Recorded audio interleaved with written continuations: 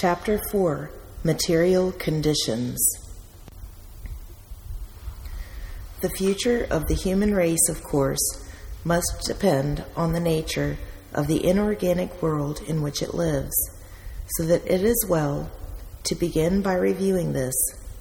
In the first place, all astronomical and geological evidence indicates that the climate of the Earth has been roughly constant for more than 1,000 million years, and there is every reason to think it will continue so for many million years to come. There is always, of course, the chance that there may be a dark star moving through space towards the solar system so as to collide with it. The collision need not be very severe to end the history of the human race, for a perturbation of the Earth's orbit, which might, from the astronomical point of view, be counted as quite small, would be sufficient to change the climate enough to destroy all life.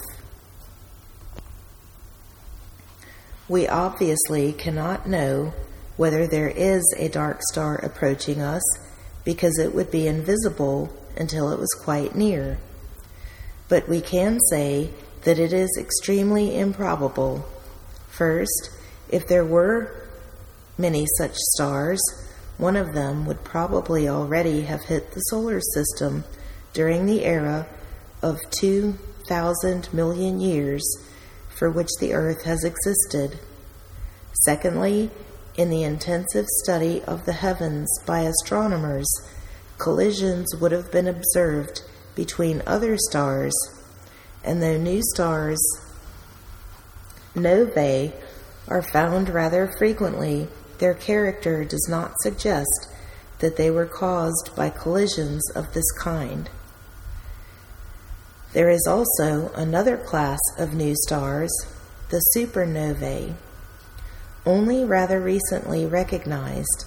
The last one that occurred in the galaxy was Tycho's star, which happened in 1572.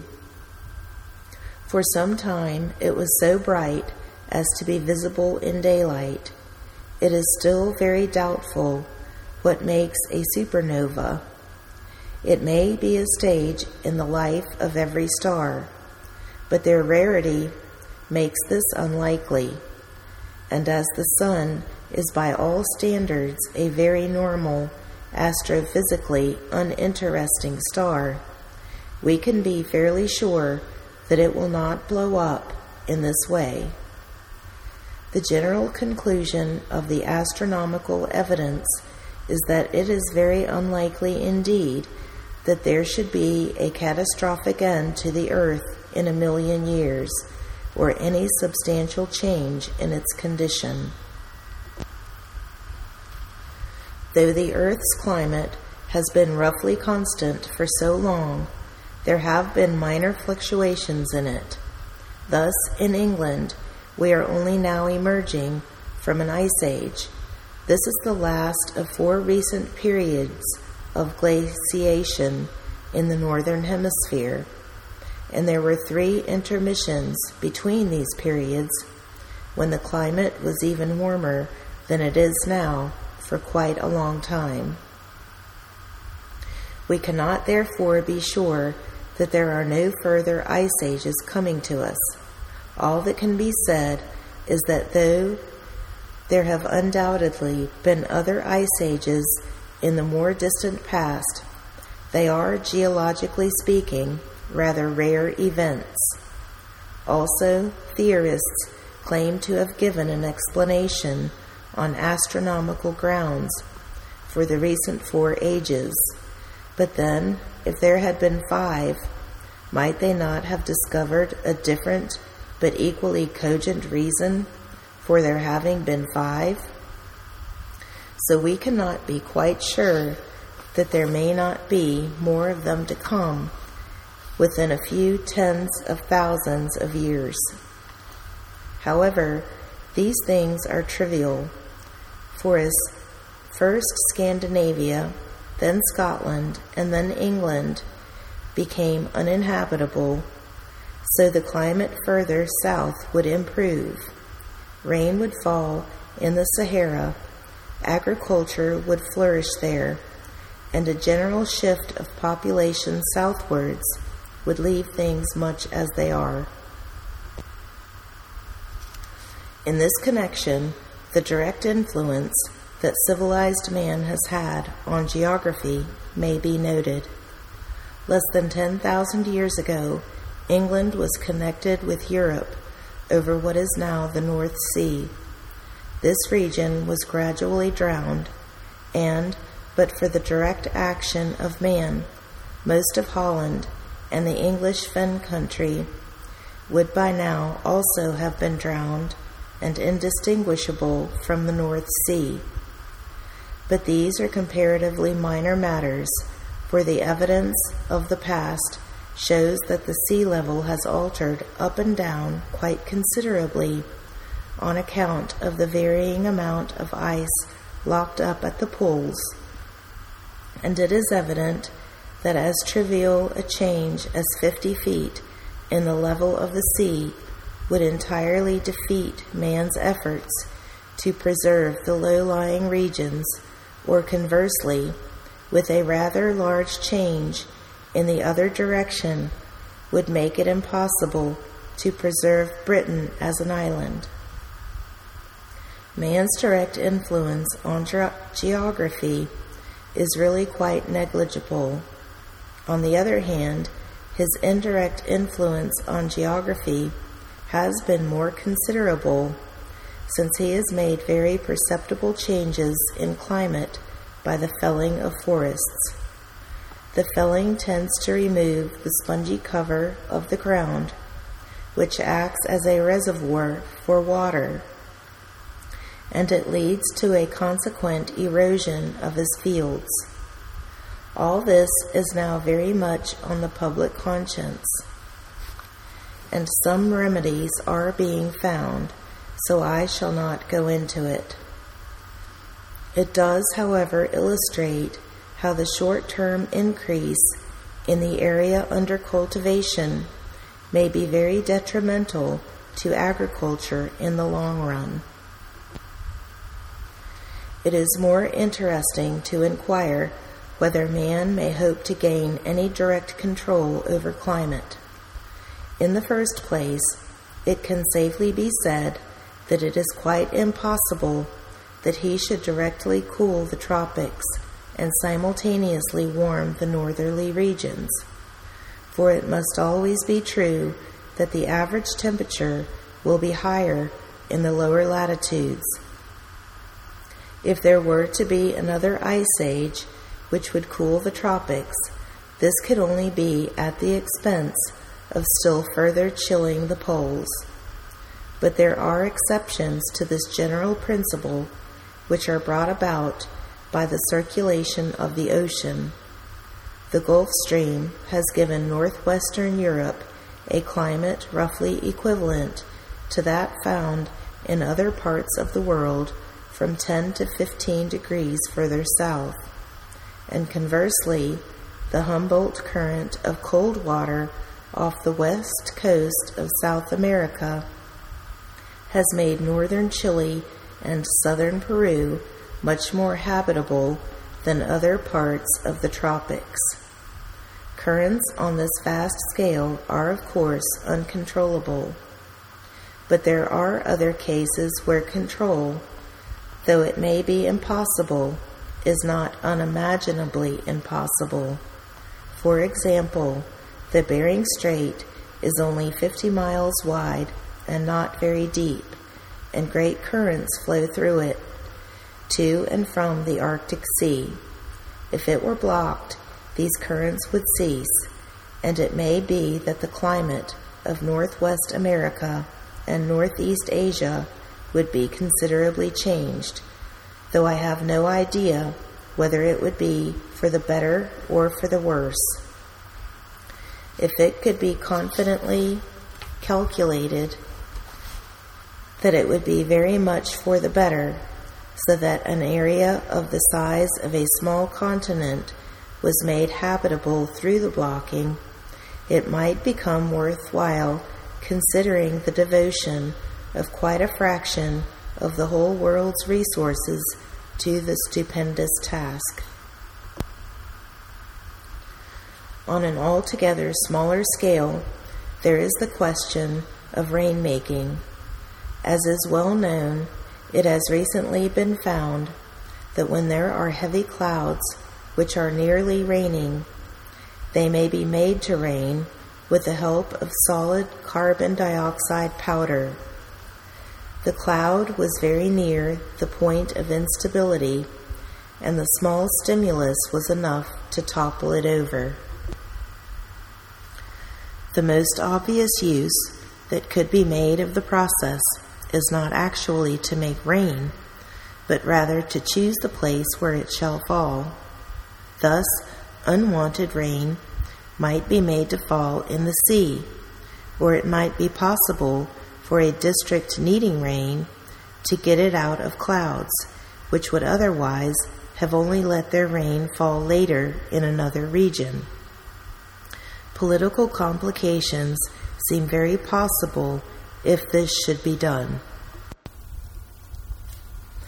This rainmaking depends on the air conditions being on the verge of instability, for then practically no energy is needed to make the clouds rain. It is quite different in ordinary conditions of weather, for then it would call for an enormous expenditure of energy to change the weather, whether to make it rain or to stop it from raining. At the present time, we do not know at all how we should go about the business, even if we did have the energy available. But in spite of this ignorance, we can still confidently say, from the general principle of energy, that it would not be worthwhile trying. What would be the use of filling a large water reservoir by means of rain if it took more than all the hydroelectric power derived from that reservoir to make the rain? A rainy season in the center of the Sahara, which would be good for agriculture, might, for all we know, be produced by the use of 1,000,000 tons of coal, but it would certainly call for far less to irrigate the desert by distilling water at the shores of the Mediterranean and carrying it there by road or through a pipe. In the light of these considerations, it does not seem likely that man can ever do a great deal about directly altering his climates. A thing that will assume enormous importance quite soon is the exhaustion of our fuel resources.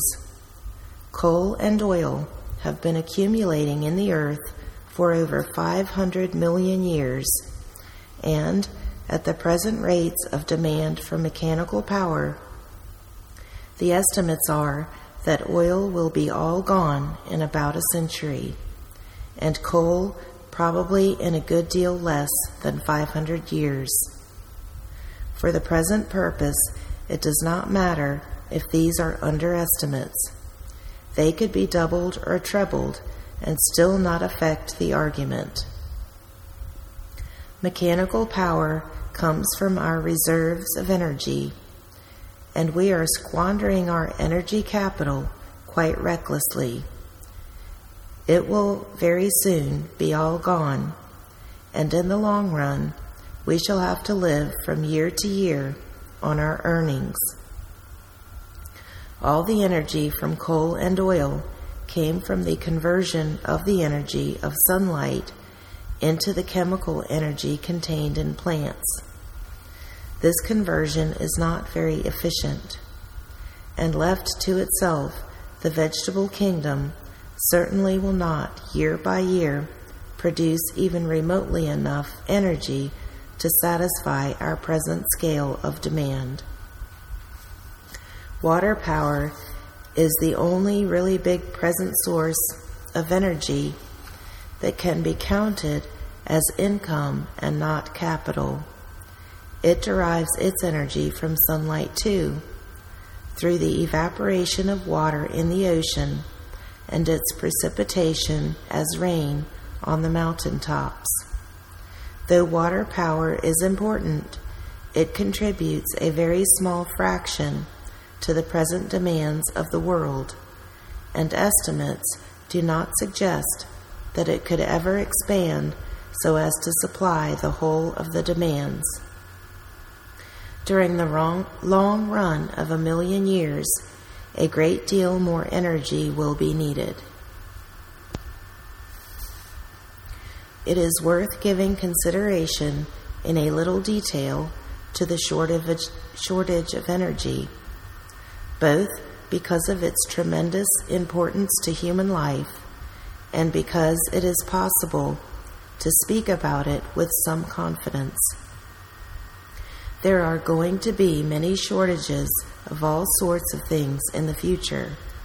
For example, metal mines will be exhausted, and many of the metals we now use will run short someday, some of them in the very near future. But it can reasonably be expected that fairly good substitutes will be found for them. But energy is different. There is no substitute for energy, and no way of creating it. It is no use adopting the macabre attitude that something will turn up, an attitude which may be admissible over the shortages of metals, but not for energy, because for that nothing can turn up. The utmost that can be done is to discover the key to unlock some known but at present unavailable source of energy.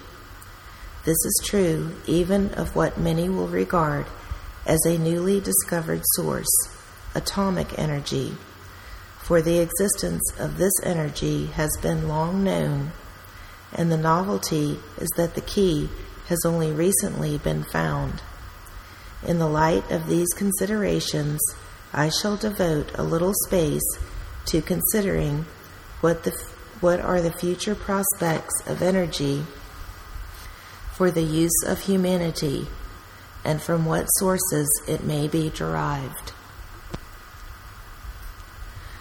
Atomic energy has been much discussed in recent years as a source of power which may ultimately replace coal. It is certainly too early to estimate this with confidence, but the prospects are really not very bright.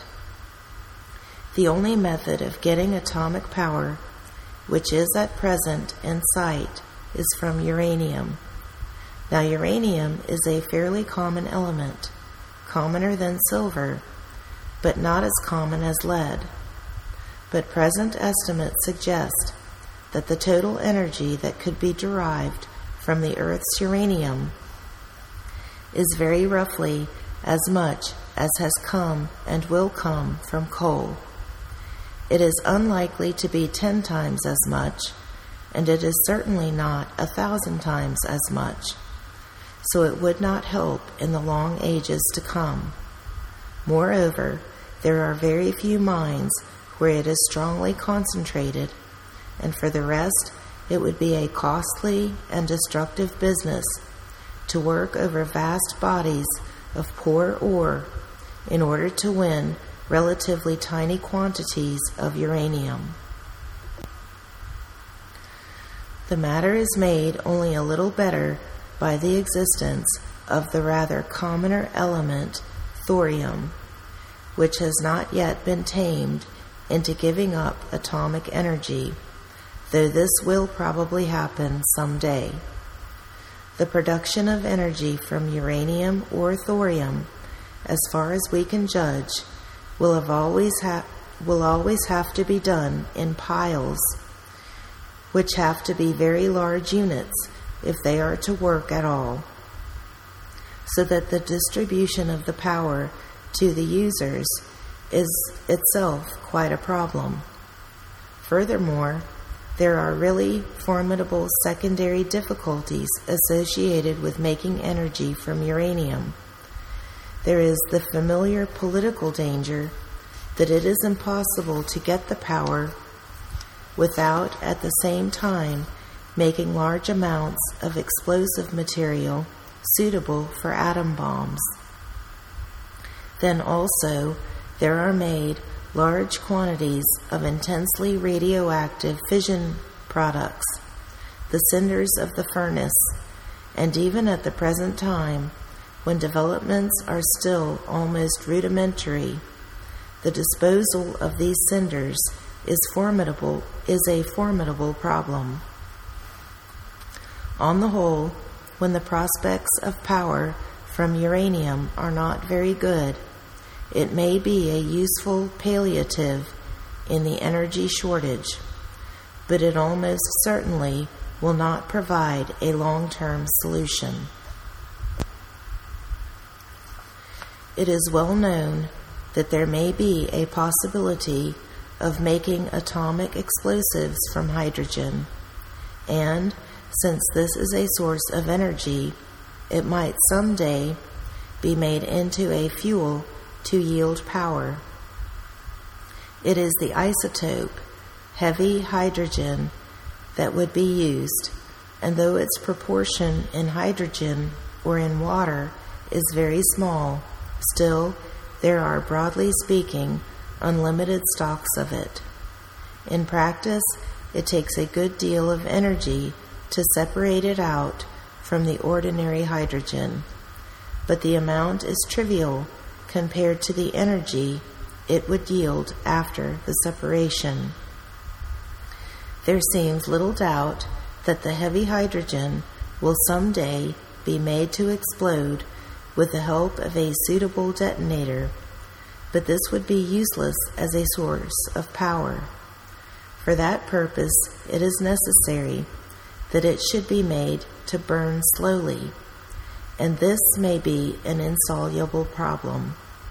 If, however, it could be done, it might yield a permanent solution to the fuel problem. To complete the picture of atomic energy, there is ordinary hydrogen, which potentially contains most energy of all.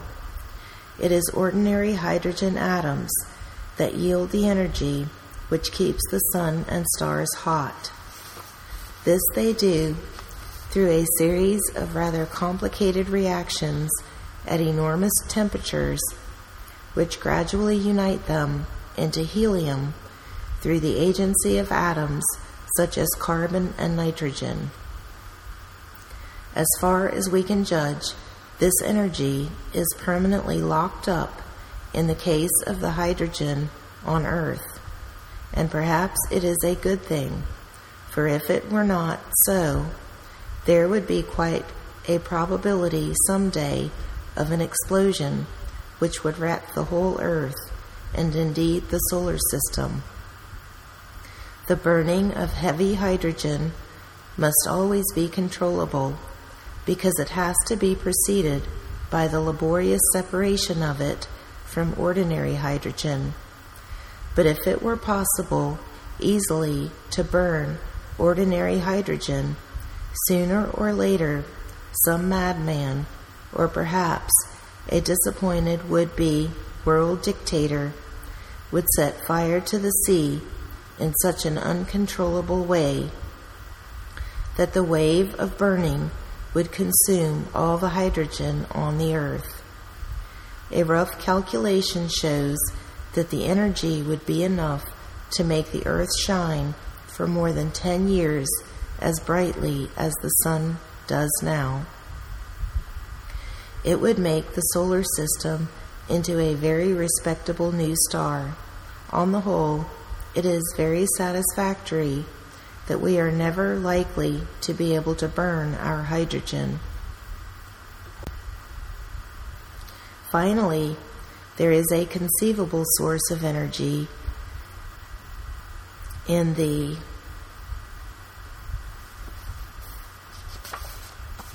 annihilation of matter. This would give a supply hundreds of times more potent than the burning of hydrogen into helium, and it would presumably be hundreds of times more devastating. But it is quite unknown whether it can happen at all, even in the hot interiors of stars. It is safe to say that long before this source could be used, some of the milder forms of atomic energy would either have been made available or else would have destroyed the world. Since the prospect of getting atomic power on a really large scale seems not very good, and since water power, which is much the most straightforward source of energy, is going to be inadequate, it is important to consider what other sources might be exploited. Possible sources, in addition to vegetation, are the direct use of sunlight, wind, tides, the interior heat of the earth, and the cold water at the bottom of the sea. Some of these can never provide large powers, and others suffer from being very diffuse in their distribution.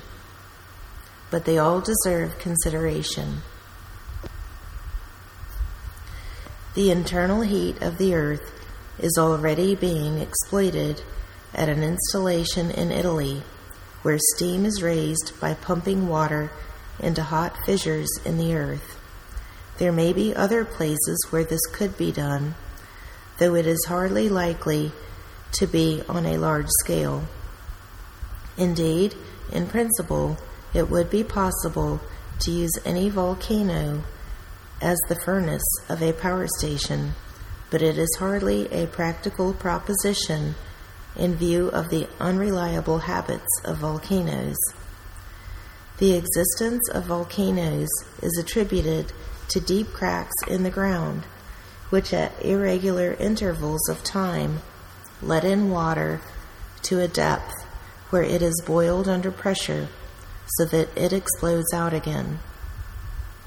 This suggests the possibility that man might directly tap this source of heat by, so to speak, making artificial volcanoes, which he controlled so that they never reached the surface.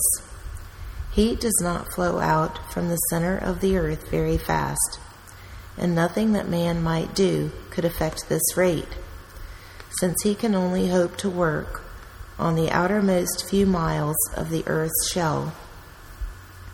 Estimated on a world scale, the total energy available is not very great, and the best he could hope for would be to make a few deep borings and raise steam in them.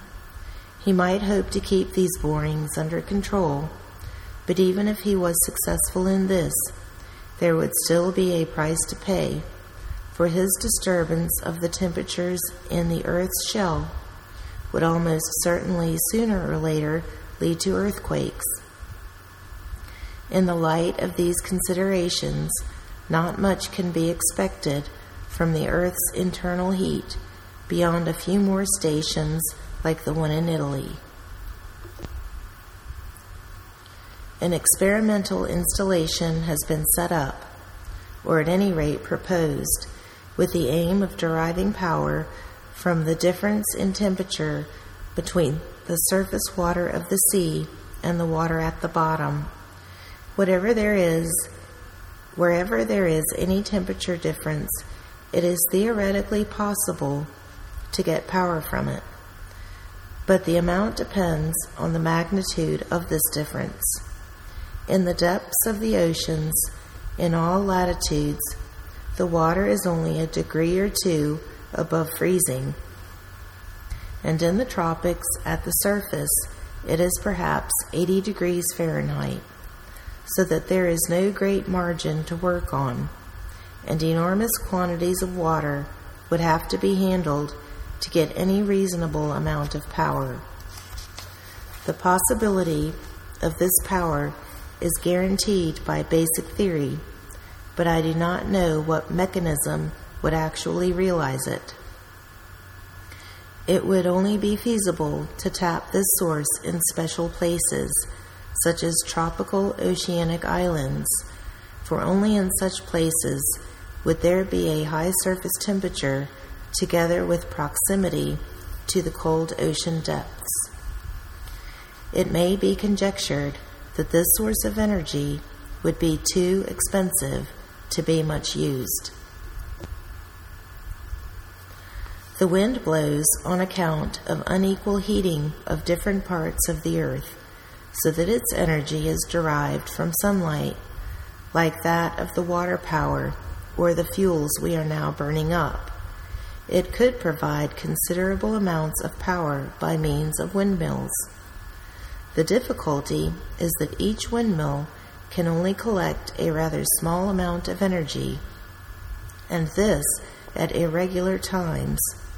And so to make the wind a really useful source of power, some method of storing the energy is quite essential.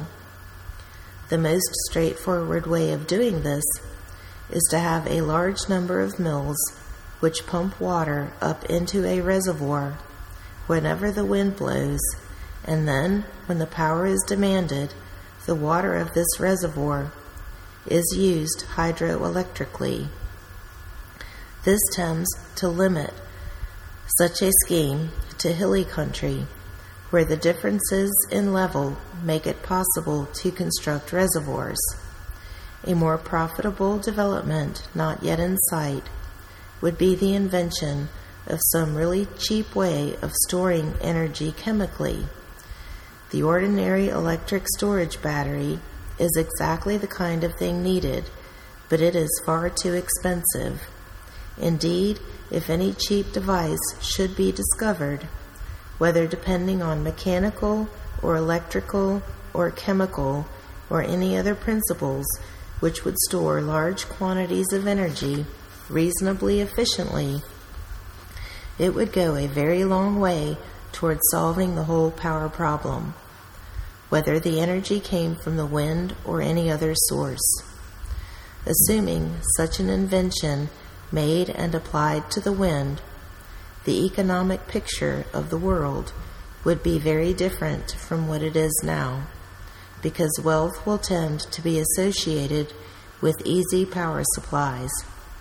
Since it is always likely to be wasteful to transmit power over long distances, it would be the windy regions of the earth that would flourish. These would include the areas of the trade winds, many deserts where a wind springs up every day, and the stormy areas which are found in high northern and southern latitudes. In these regions, there would be set up great rows and ranks of windmills together with the devices for storing the energy. How far schemes of this kind may develop will depend on how successfully the storage problem is solved. And it is probable that if it is solved, the wind will be an important contributor to the world's power problem. The tides are an obvious possible source of power. An interesting point is that they would tap a source of energy quite different from the other possibilities, for their power would be partly derived from the rotational energy of the earth and partly from the orbital energy of the moon. The use of tidal energy slightly lengthens both the day and the month. Some use is, of course, already made of the tides for power. For example, the English fens are pumped out by opening sluice gates at low tide and shutting them at high tide. There are also quite a number of proposals where the terrain is suitable, as on the River Severn, for making barrages which trap the tide at high water and generate hydroelectric power from it. Even under the most favorable circumstances, there is the inconvenience of the fortnightly cycle, for during each fortnight the tides vary in height by a factor of 3 between springs and neaps, and high tide is at varying times of day, so that some form of energy storage is quite essential. This applies even when the conditions are most favorable, and the difficulty would be far greater if it were attempted to collect power from the tides on the open coasts. The same difficulty would arise there that arises with wind power, of having a very large amount of energy spread very diffusely, so that a really cheap method of storage is essential if its collection is ever to be at all practical. It must also be remembered that the tides in the open ocean are only a foot or two in height, and that there are not very many parts of the earth where the coastal configuration enhances them to a magnitude that would be easy to exploit for power. Britain is one of these, and if once the storage problem could be solved, here and in other favored areas, the tides could make a useful contribution to the power problem. The direct use of sunlight would be one of the most effective ways of getting power. Already, in suitable climates, it is used for heating water by absorbing heat on the blackened surfaces of water tanks. But this is trivial compared to what might be hoped for. One obvious way of getting power would be to use the heat of the sun to raise steam by concentrating it onto the surface of a boiler by means of a burning glass, or more probably a reflector. It would be a formidable problem, for the total amount of heat falling on a square yard facing the sun is about enough in each minute of time to evaporate only 1/4 ounce of boiling water into steam, so that to make an engine of reasonable size, a very large area would be needed. On the other hand, the efficiency of the engine would be very good, for the temperature of sunlight is 6,000 degrees centigrade. This is the actual temperature of the sun's surface, and it signifies that the sun's rays could ideally raise a boiler to this temperature. It is this temperature that matters for efficiency, and it means that the temperature of the boiler need only be limited by strength of the materials it can be made of. The result might be to convert perhaps 1/15 of the heat into power. The result might be to convert perhaps 1/5 of the heat into power. On this basis, something like 1/3 of a horsepower could ideally be obtained from a square yard. This is not ground area, but area measured facing directly towards the sun, which of course will demand a bigger area on the ground. The possibility of getting the solar energy directly in this way is impressive, but the technical difficulties would be very formidable indeed.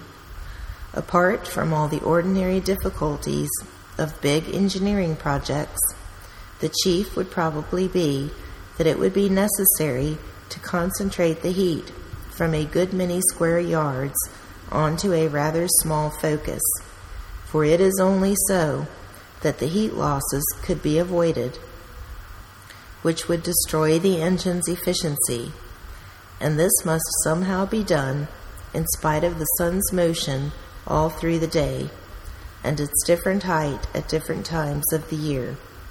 Deserts where the sun always shines and there is no rainy season would be the best places for solar engines. The power would only come in daytime, and this would be less inconvenient than tidal power, but still it would be nearly essential to be able to store it. Altogether, it would be a tremendous undertaking. There may, of course, be discovered other ways of getting energy out of sunlight, For example, there may be chemical processes which would imitate those of the vegetables, but more efficiently. There is also the possibility of getting the energy photoelectrically, that is to say, by causing the light directly to make electric currents. At present, this is a hopelessly inefficient method, but it cannot be excluded that some new idea might make it feasible, and then it would probably be the best of all. Of all the possible ways of collecting energy, the direct use of sunlight is the most promising. Finally, it may well prove that the various devices discussed above are all of them too complicated and troublesome to be really practical, and that it is best to exploit the method used by nature, the vegetable. There would have to be vast plantations producing potatoes or some such plants in enormous quantities, which could be made into industrial alcohol for power. Or perhaps it might be possible to exploit the ocean by collecting the microscopic vegetables floating on its surface. The quantity of this plankton must be vast, but it is spread very thin, and the collection would be a very difficult problem.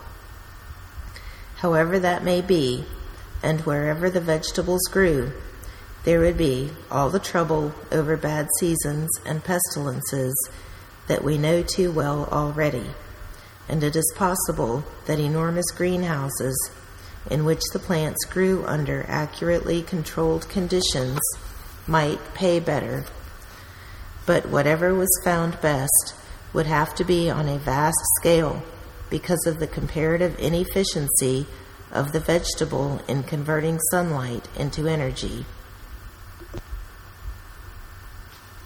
I think this completes the list of all reasonably possible sources of energy, and apart from ordinary water power, the results are not encouraging.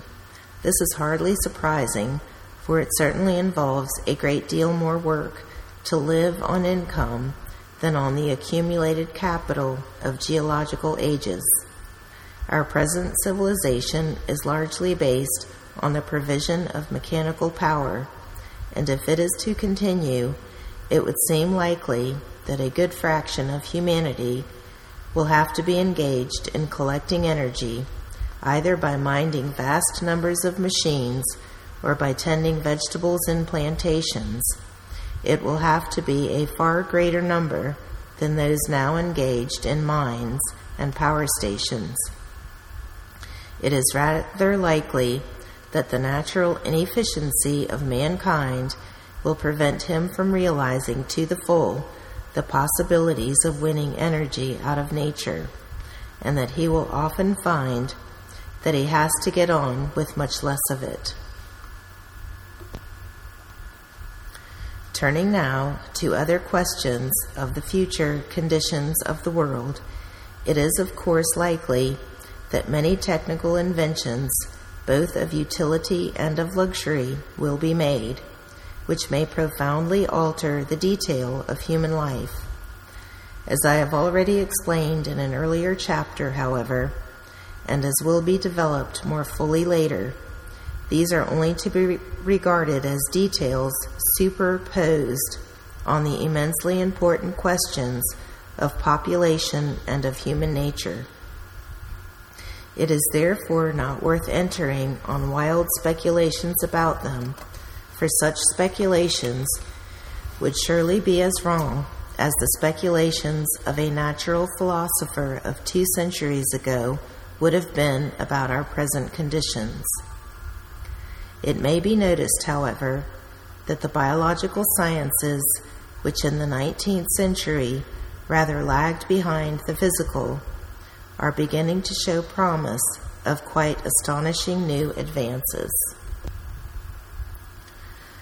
The proper consideration of these biological advances must, for the most part, be deferred to later chapters, but I may list some of them here without discussion. There is first the possibility of new sources of food. For example, if grass or wood could be rendered edible, it is safe to say that there would be immediately a great increase in the population of the world.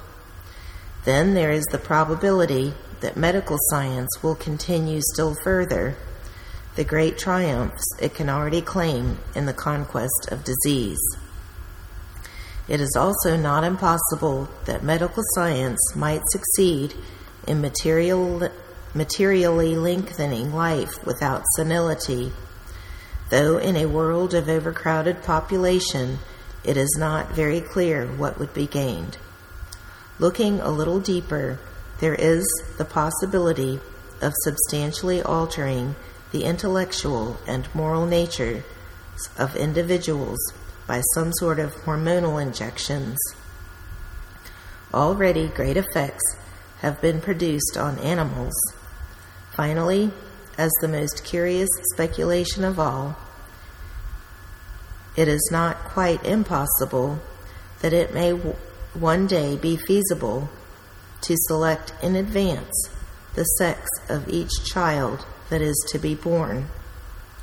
Whether the decision is made by the parents or by their rulers, this suggests the probability of a great unbalance in the populations of the world. Before discussing these matters, however, it is necessary to look deeper into man's nature, and this will be the subject of the next 3 chapters. End of chapter 4.